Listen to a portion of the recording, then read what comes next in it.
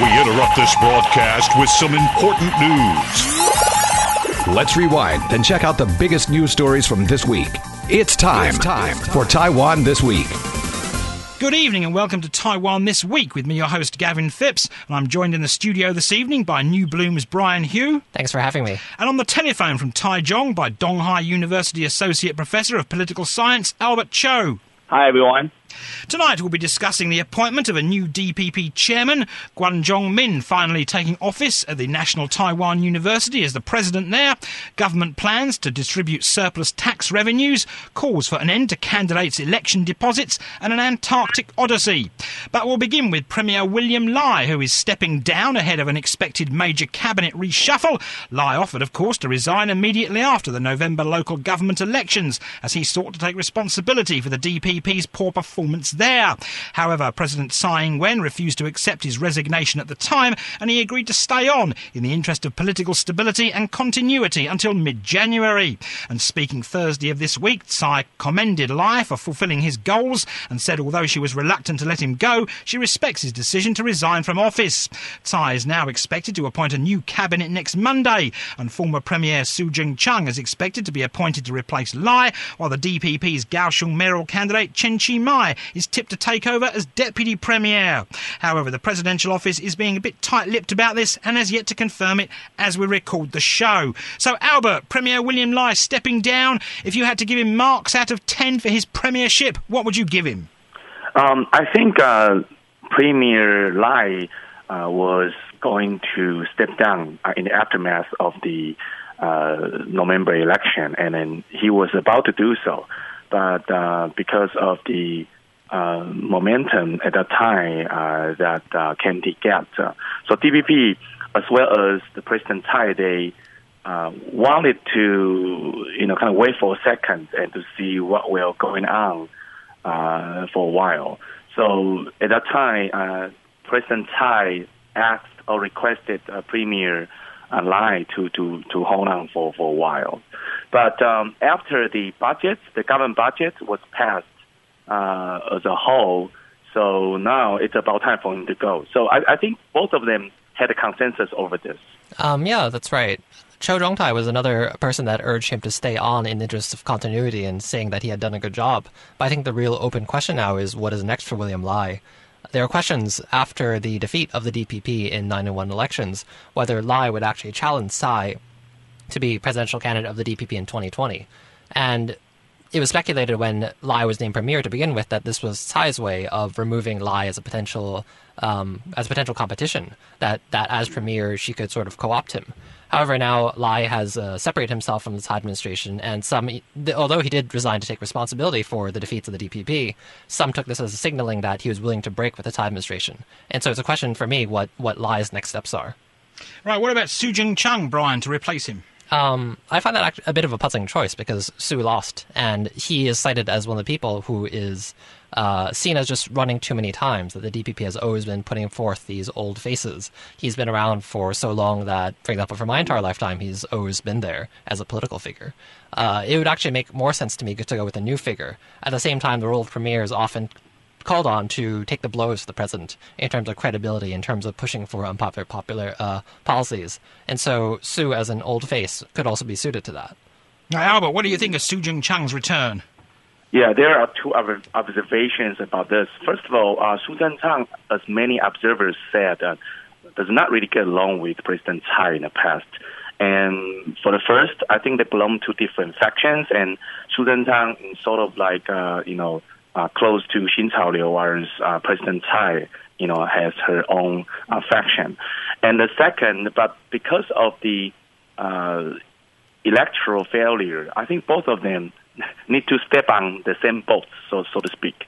So, they have to deal with it, and that's not the best scenario, but that's not the worst scenario either. So I think in the future, it will be very interesting for us to see whether they can smoothly kind of cooperate with each other. Because on the one hand, Su Jing-chung is he's a strong leader, as a premier. But also on the other hand, Tsai Ing-wen herself is also very robust, very strong as well. So I'm not sure how much, that can work between the two. But definitely, from the perspective of ordinary Chinese people, we definitely see the country continue to go on, especially under the pressure of China. Yeah.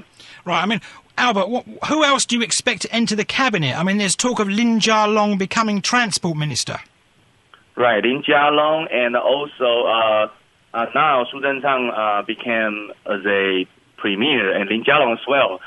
And I'm not sure about others, but there are some comments from my KMT friends. They say that it's kind of strange that for President Tsai Ing-wen to appoint those who fails or who lost in the election, but ends up being in a higher position. So that's kind of different, weird logic in democracy, especially according to the experience of Taiwan in the past. But like what the host, Kelvin just mentioned, that this is a very new situation for Taiwan, especially for DPP, because they had a landslide loss in the election in November. But for KMT, I think the situation sort of changed in recent times, because the President Xi Jinping, the way he talked and also the content he had, the speech he had toward Taiwan was trying to push us in a direction of one country, two system, and that kind of reversed the weakness of President Tsai Ing-wen. Now she seems to gain more support from people, especially from the internet. So I think DPP see this as a chance to go back. So I think they will start out from there. Well, of course, Brian, there's talk of Joseph Wu being replaced at the Foreign Ministry as well. That's right. So it looks like a reshuffling across the board. Joseph Wu did get positive press for his statements against China after Xi Jinping's his speech that was on January 2nd. And he had these responses on Twitter, which were quite popularly received online, particularly among young people. But it does seem like the Tsai administration wants to turn over a new leaf in this regard. And perhaps the way to do so is to advance these middle generation, quote-unquote, DPP politicians, even if they lost, such as Lin Jialong or Chen Qimai. So that is a question. Will that work out as a strategy, or will they be seen as appointing losers as the new face of, or turning in terms of turning over a new leaf, that they're actually just still reliant on these people who could not actually win? Right. I mean, what's next for William Lai then, Albert? Where do you see him going? I think William Lai, first of all, I think he will think about if there's any possibility for him to force Tsai Ing-wen out of the re-election position, because that's kind of big thing for DPP, not only for Tsai Ing-wen herself. If he does so, that means that there is a very apparent conflict within the party of DPP. Okay, so I think he has to think about that. And secondly, the factor of Ke Wen-je, the Mayor Ke, I think he definitely, according to, I believe that he will run for the 2020. It's just about, later or sooner. And if this is a situation that make it even more complex for William Lai to jump into the bigger game. So if that happens, I think that he will wait until 2022 for President Tsai Ing-wen to step down, and he will just kind of step on that position to run for the presidency.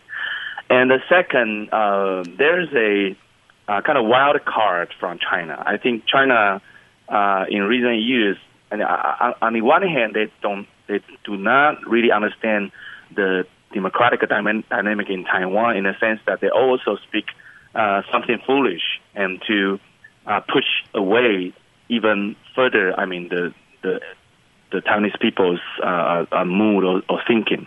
On the other hand, I think China's any action or words will influence the DPP in a way that they will support the DPP, which is very weird, because they are against the DPP. But whenever they say something, you always see a lot of voters register their support for DPP. So that's really a challenge to KMT. So I think William Lai will take on this position to say something, because after all, he's not going to be premier anymore. So maybe he will make some move in this, in terms of giving out some statements against China. That's my speculation. Yeah, if that's true, I think it really does depend on timing. For example, some of the attempts to challenge Tsai Ing-wen were within the DPP were badly timed, such as the attempt by Peng Mingming and members of the Formosa Alliance and groups like that, these elders of the DPP, to call on Tsai to not run as the DPP's candidate in 2020. That happened around the same time as Xi Jinping's speech, which led to this outbreak of support for Tsai. And so that seems to have really reflected badly on them, and that really defanged what could have been a much more successful attempt to really challenge Tsai. So Lai would have to find the right timing to challenge Tsai, and what kind of discourse he would use is also a question. For example, he could return to very strong Taiwanese independence advocacy as a way to challenge Tsai with a claim that she's not aggressive enough on this, particularly in this mood in which Taiwanese are outraged against Xi Jinping. Or he could just try to find a moderate path in regards to some of his comments going back on the comments he made when he was the mayor of Tainan that seemed more supportive of Taiwanese independence. Right, moving on, and former Cabinet Secretary-General Zhuo Rongtai has been elected chairman of the DPP. Zhuo garnered 24,699 votes, or 72.6% of the ballots cast by DPP members in the election, and he beat out his only rival, Michael Yeo, who's the chairman of the Taiwan Public Opinion Foundation, who won 9,323 votes. Now, a total of 200,000 party members were eligible to vote, and Zhuo was confirmed party chairman at a Central Advisory committee meeting on Wednesday, and he replaced acting party chair Lin Yo-jung. Lin, of course, was appointed after President Tsai Ing-wen resigned as DPP chairwoman on the evening of November the 24th, following the party's defeats in that day's local elections. Now, Zhuo is considered to be a bit of a protege of Tsai and is expected to be supportive of the president, who is now, as Brian said earlier, facing calls not to run for re-election in 2020 by some factions within the party. Now, according to Zhuo, he plans to establish what he called a party government platform made up of the President, the Premier, the DPP Legislative Caucus Whip and party chairperson to undertake what he said, brainstorming and reviews about how the party can move forward.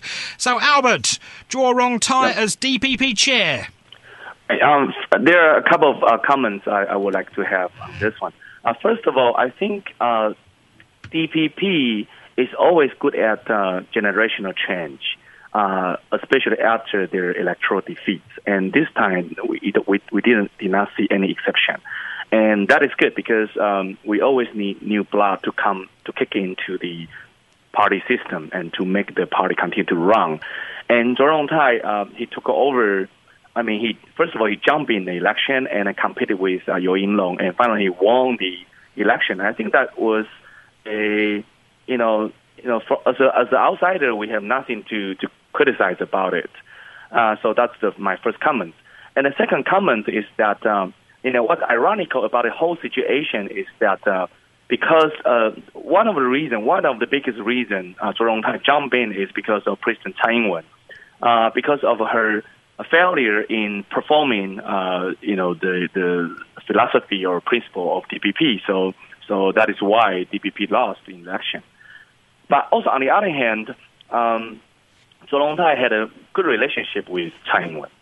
Even many people think that, he comes out of the control of Tsai Ing-wen and wanted to continue the Tsai Ing-wen's rule in DPP. So it will be interesting to see whether the reform Zhuo Rongtai talked about is a real, authentic reform or just kind of a fake reform that's still under the leadership of Tsai Ing-wen. So if that's the case, then we would say the reform is a fake. Okay, so that's the two observations so far I have. That's right. Cho was advanced by the quote-unquote middle generation politicians of the DPP as the claim was advanced that he represented them in some way. It's not surprising to me that he won against Michael Yeo, who seemed to me to have a fairly inept campaign. He was accused of releasing fake statistics. He was criticized for the fact that he ran in Hualien 4 times for county commissioner and legislature and did not win, yet he criticized Tsai for her own electoral record. And his campaign was mostly based on just criticizing Tsai. And so Cho is seen as maintaining stability. But what's also a question to me is what will happen if there is a leadership challenge against Tsai as president in 2020? He is notably close to William Lai, for example. He called on William Lai to not step down as premier numerous times. And he does seem to have the support of New Tide members. And the New Tide is still dominant within DPP, as you see with the turnover, with Su Jin-hong named premier, perhaps.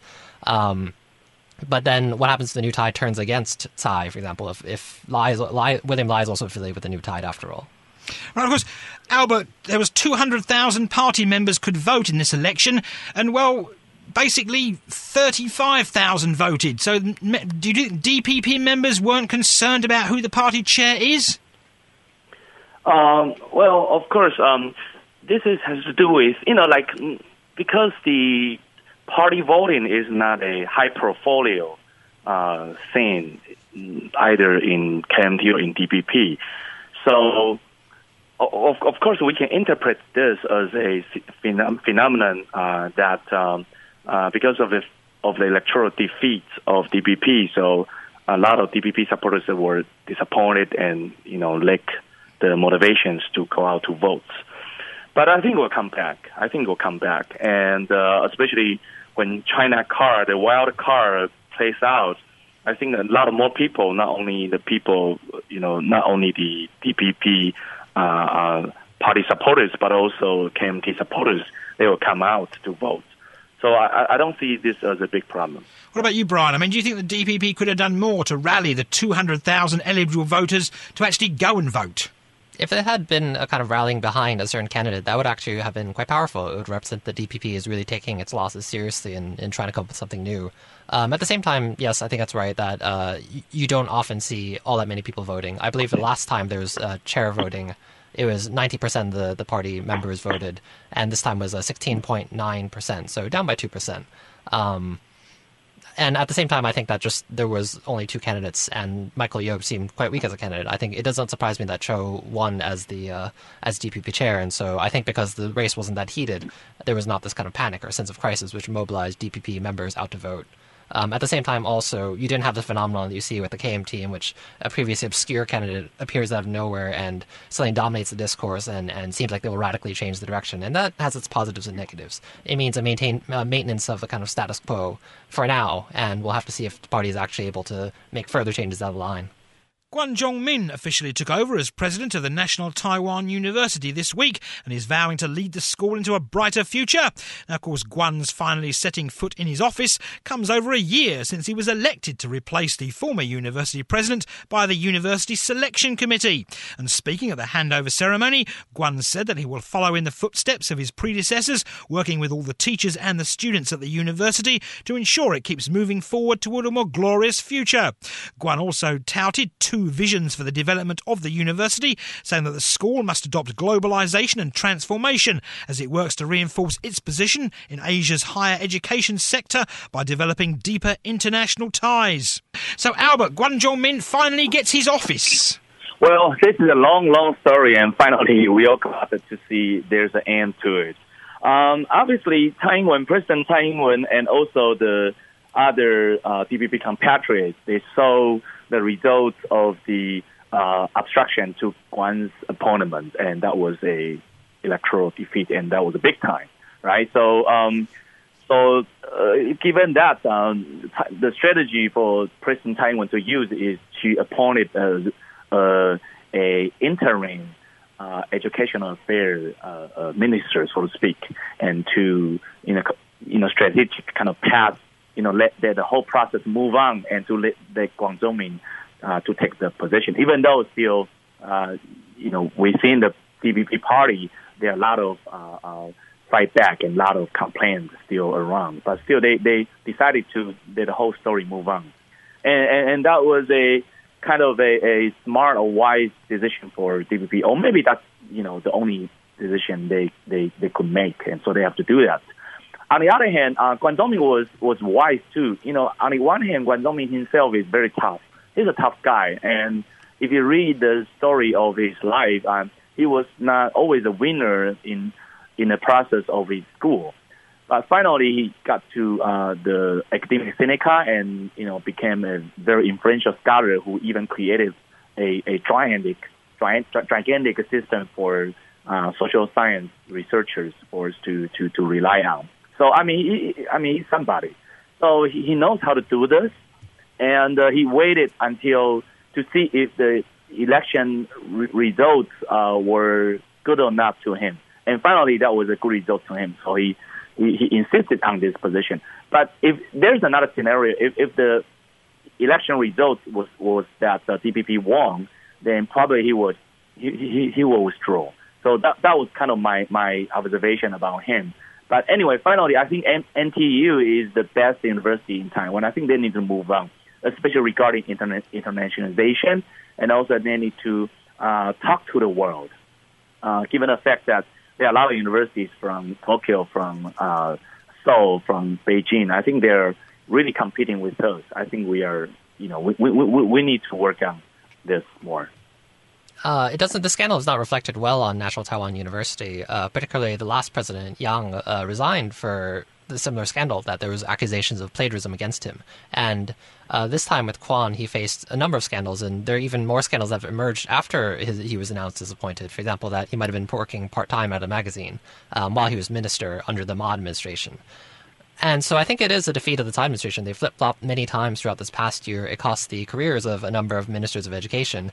Ye Jingrong, the Minister of Interior, resigned his position to take up the position as Minister of Education, and then he had to kind of sort of fall on his sword to carry this out, to finally name Kwon as the president. This reverses just the previous decision to block him from the Tsai administration, and so the Tsai administration has just finally relented. But I think that there was enough scandals that Kwon faced that if it had taken a firmer stance, it would have kind of avoided all of this trouble way before elections, way before all this became as big as it did. And it's very interesting to me the choice of scandals that they went after him on. It wasn't about teaching in China. It wasn't about plagiarism. It's about questions of process with regards to how the election was held, that there may have been a conflict of interest because he served on the board of Taiwan Mobile at the same time as a member of the selection committee for the NTU University president. Right, I mean, Albert, do you think the students at the university could oppose Guan?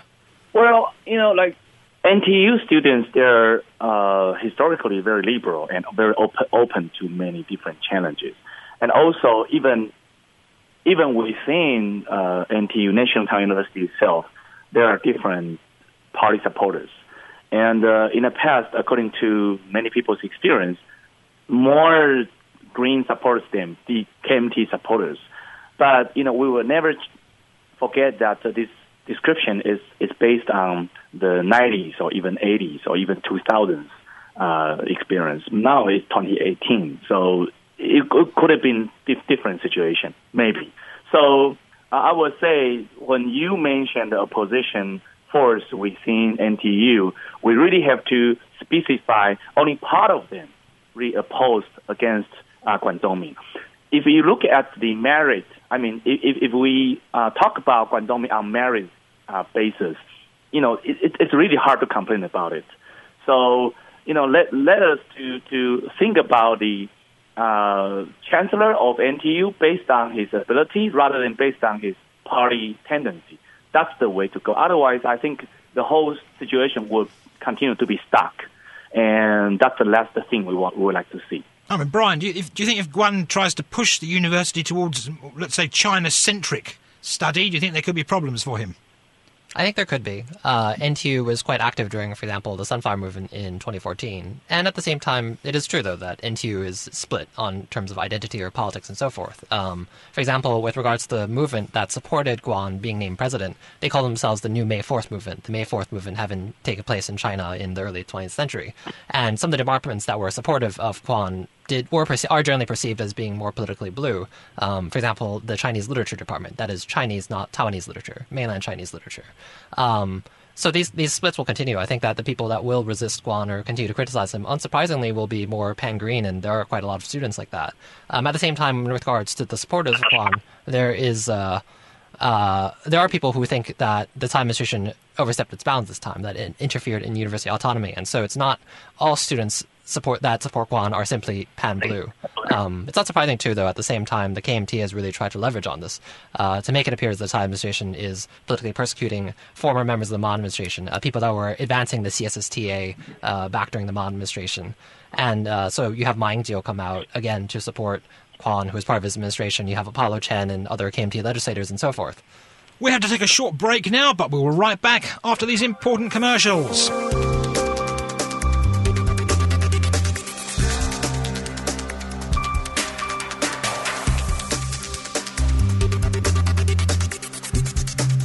Welcome back to Taiwan This Week, and I'm joined in the second half of the show by regular commentator Ross Feingold, because Albert Cho, well, he had some student problems. He had to go and mark his students' examinations. So, good evening, Ross. Good evening. And we'll move straight into the second half of the show with the government announcing a series of measures aimed at increasing domestic demand with the aim of boosting the island's economic growth this year and of using fiscal surpluses from the past 2 years to help the needy. Now, Vice Premier Shi Jun-ji says by using the so-called economic dividend, the government will give subsidies to the needy, young children, the elderly and low-income households. And he also says that funds could be used to help tackle the African swine fever scare. Now, the statement, of course, comes after President Tsai Ing-wen outlined plans to use higher-than-expected tax revenues in the past 2 years to help more people benefit from what she said was the country's economic growth. Now, the Cabinet spokeswoman, Kolasya Tucker, says that domestic demand is seen as key to ensuring stable economic growth in 2019, and the government plans to increase people's disposable income by optimising the taxation systems. Now, Tucker says the government hopes to achieve economic growth of 2.4 to 2.6% through efforts to spur higher public consumption. Now, these spending programmes include promoting domestic travel and tourism, hosting large-scale activities, conferences and exhibitions, and also providing subsidies for the purchase of energy-efficient equipment and electronic vehicles. So, Ross, more ways to have people spending money and more money from the tax system to the needy. Good idea or not? It's a great idea if you're trying to get re-elected a year from now. So obviously the DPP wants to pave the way for its re-election, both the president as well as its majority in the legislative unit. And this is what any democratically elected government will do before an election, or they're seeking a second term. They will start handing out the goodies, as they call them in some countries, to the voters, and hope that it creates a good feeling. And there's some good things to that, but there's also some very bad things about that. One is a way to spur spending or economic growth. It's really not a long-term solution. It's a one-shot. It's like adding extra caffeine to your coffee or an extra espresso shot in the morning. It's not a sustainable way to grow the economy or a sustainable way to create jobs. It's not a sustainable way to upgrade the economy. So it actually works at cross purposes to the Thai government's policies, which is to invest in various types of industrial upgrading. So conceptually, it's not really a great idea. And no surprise, not only did the Kuomintang Legislative Caucus in the LY criticize this, but many commentators have criticized this. There's a well-known commentator named Jai Shun. It's kind of like the god of nerdy guys who stay at home. And he's been all over this on his Facebook page. And then he got into a war of words with the Ministry of Finance. And the Ministry of Finance has taken to Facebook using a fairly unusual tone of speaking to try to refute the accusations by the Jaishan, which was basically, this is taking the taxpayer money from one pocket to the other. And it's not like this money grows on trees. It really is ultimately taxpayer money, and the government's been trying to say it's not taxpayer money, it's tax revenue. But ultimately, of course, it's taxpayer money that's being used in this way. So it wasn't really rolled out very well. The government has, no surprise, changed course multiple times about how it's going to be passing this money to the less well-off. And it's just come under an extraordinary torrent of criticism for the above reasons. So we'll probably ultimately see some changes, but they will ultimately do something. And why do we know this? Because in recent years, all the previous presidents have done very similar programs with giveaways, with tax breaks, with subsidies for childcare, subsidies for domestic travel has been a popular one. It's also in the news again this week. So they will do something, but it will be taking the taxpayer money from one pocket and putting it in another. Of course, Brian Ross made a point there because local newspapers called it the red envelopes for votes. Yeah, and the DPP has made that accusation against, for example, Taipei Mayor Ko Wen-je. Pastor Yao made that accusation during mayoral elections, which is not at all surprising. And now we have Tsai doing this. But it's just this time around it was very badly communicated. The Tsai administration is now phrasing it as this is not money from the regular taxpayers, but it's from corporations and things like that. On the other hand, the KMT accuses the Tsai administration of touching funds that had been untouched since 1950 to draw on this, raising questions as to why the KMT didn't use this money for taxpayers in the past 70 years. But just flip-flopping on this was really the downfall of the Tsai administration, that after reports leaked on this, the Tsai administration was first confused and expressed openly that it was undecided on what to do with this money. And then it did not communicate very well where this money was coming from and have a good justification apart from just saying that, oh, yeah, we are trying to help those that are poor and make under 30,000 and young people and things like that. And it's in itself, I don't think it's necessarily a bad idea, even if it's not a long-term solution. But again, it just comes off of desperation when you do actually communicate the policy in such a convoluted way. And of course, Ross, there's also been allegations that maybe the government could use the tax surplus revenue to pay off the national debt.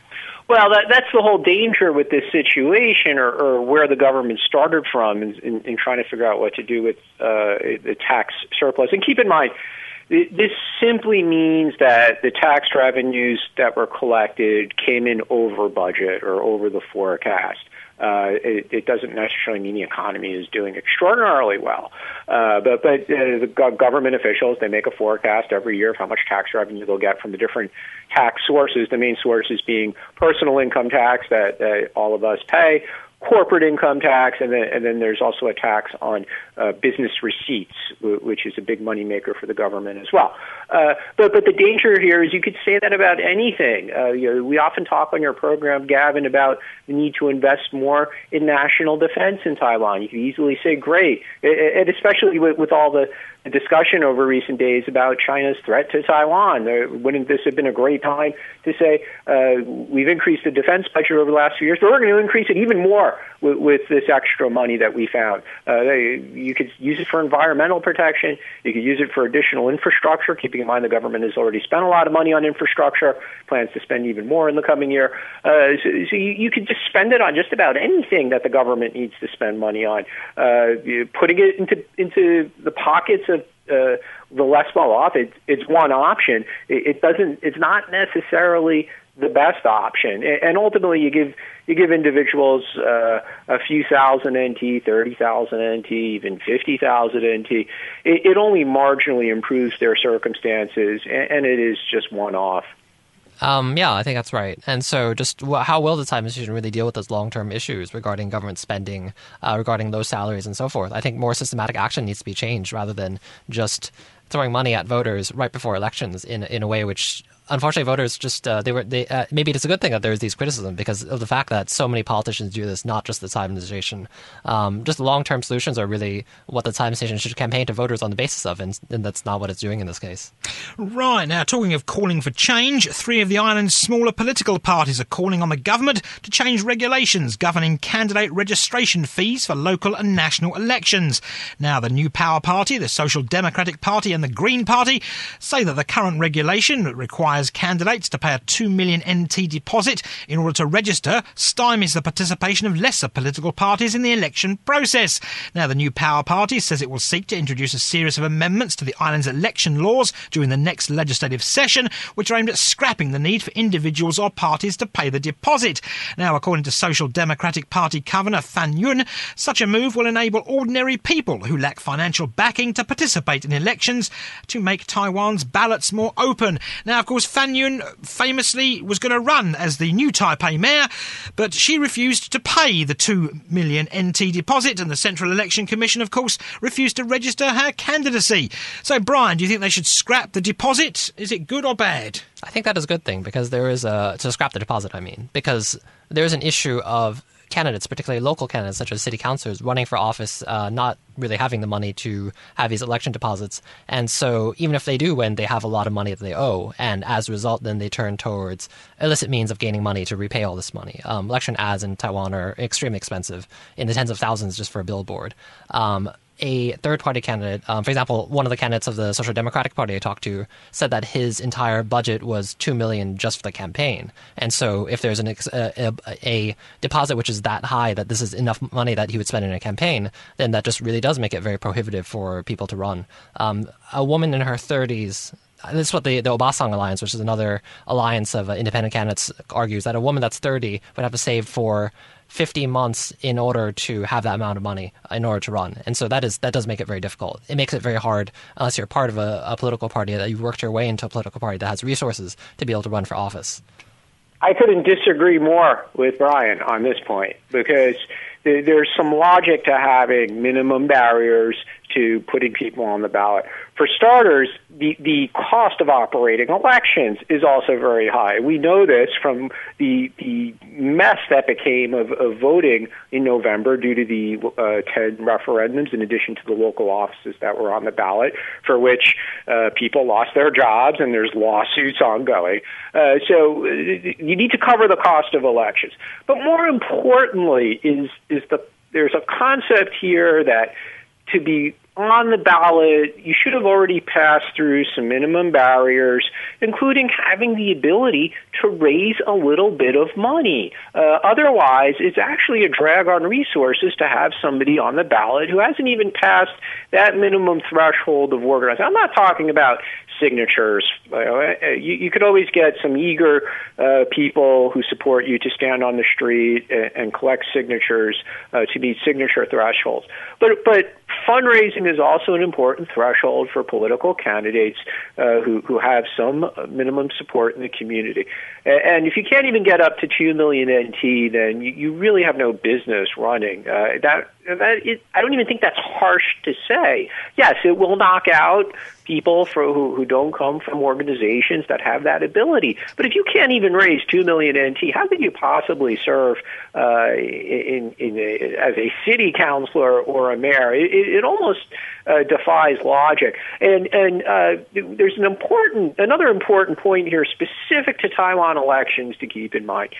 Years ago, the Legislative Yuan, before reform, was multi-member constituencies. The city councilor election in many places in Taiwan is still multi-member constituency, where people get elected. So if there are 20 candidates and there's 10 seats in that constituency, then the top 10 vote getters get it. So you get people getting elected who might only have 4 or 5% of the vote. It's a very low threshold to get elected to some offices in Taiwan. How much further can we open this up? And let's not take the democracy pendulum and swing it to a point where it's organizational nonsense. And by dropping what's a relatively low threshold or deposit amount, I should say, to make it easy for just about anyone to get on a ballot, you're just asking for electoral chaos like we used to have when the Legislative Yuan constituencies were multi-member. I think that hasn't prevented a number of fringe candidates from running if they have the money. The most famous example might be Mark Lin in Tainan, but you also have Cai Shen, the quote-unquote god of wealth. You also have Wu Yang of the honey lemonade fame. At the same time, then, I think it really does prevent policy debates. For example, Han Kuo-yu, when he was debating Chen Qimai, there was actually a few other candidates that were present, and one was actually a pan-blue candidate, a deep blue candidate, actually, and she was actually much more articulate than Han, but in my opinion. But she wouldn't get the votes because she doesn't have the resources. And so what happens then? What happens when this system does actually end up preventing very qualified candidates from having a chance, so long as they are not part of a party mechanism?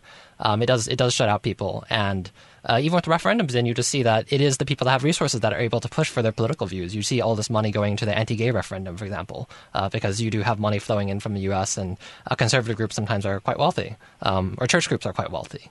And that leads to a certain straitjacket on politics. Well, they both, my guests there, disagree wholly on that one, whether this is right and that's right. But anyway, we'll move on.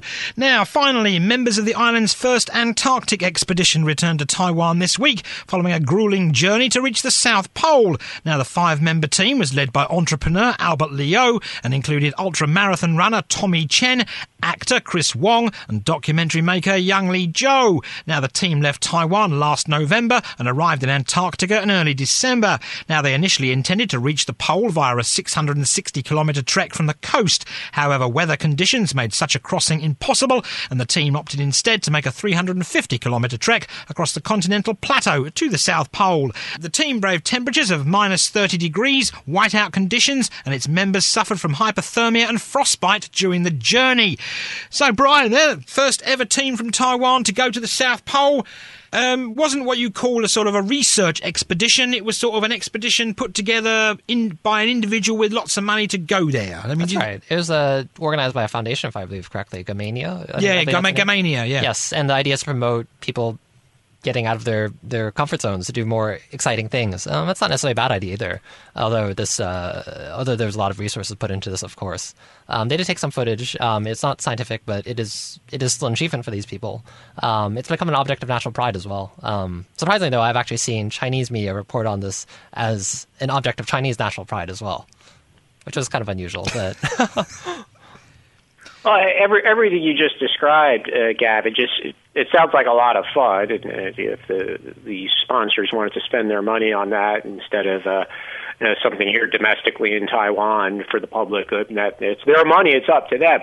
But the interesting thing here is what's more relevant to Taiwan is probably not the South, it's the North, where China has been very active, where due to changes brought on by, some would say climate change, some might deny it, but due to changes in weather and melting of the ice, there's some enormous changes to shipping patterns, for example, and the ease with which to traverse the northern part of the planet Earth rather than the southern part, which is extremely important to Taiwan as a trading nation and with large shipping fleets.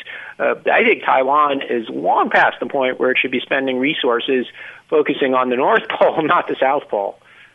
But isn't the North Pole further away? But the South Pole is not exactly in the neighborhood of Taiwan either, Gavin. That's true. Anyway, we'll leave it there this week here on Taiwan This Week, and I've been joined in the studio today by Brian Hugh. Good night. And on the telephone in the second half of the show by Ross Feingold. Have a good weekend. And I was, of course, joined on the telephone in the first part of the show by Albert Cho. Now, thanks for tuning in to this week's edition of Taiwan This Week here on ICRT with me, Gavin Phipps. And don't forget to check out Taiwan This Week podcasts on iTunes and Android podcast apps, where you can get access to all our previous shows. Tune in again next Friday evening at 8 for another informative look at the top stories of the week with Taiwan This Week.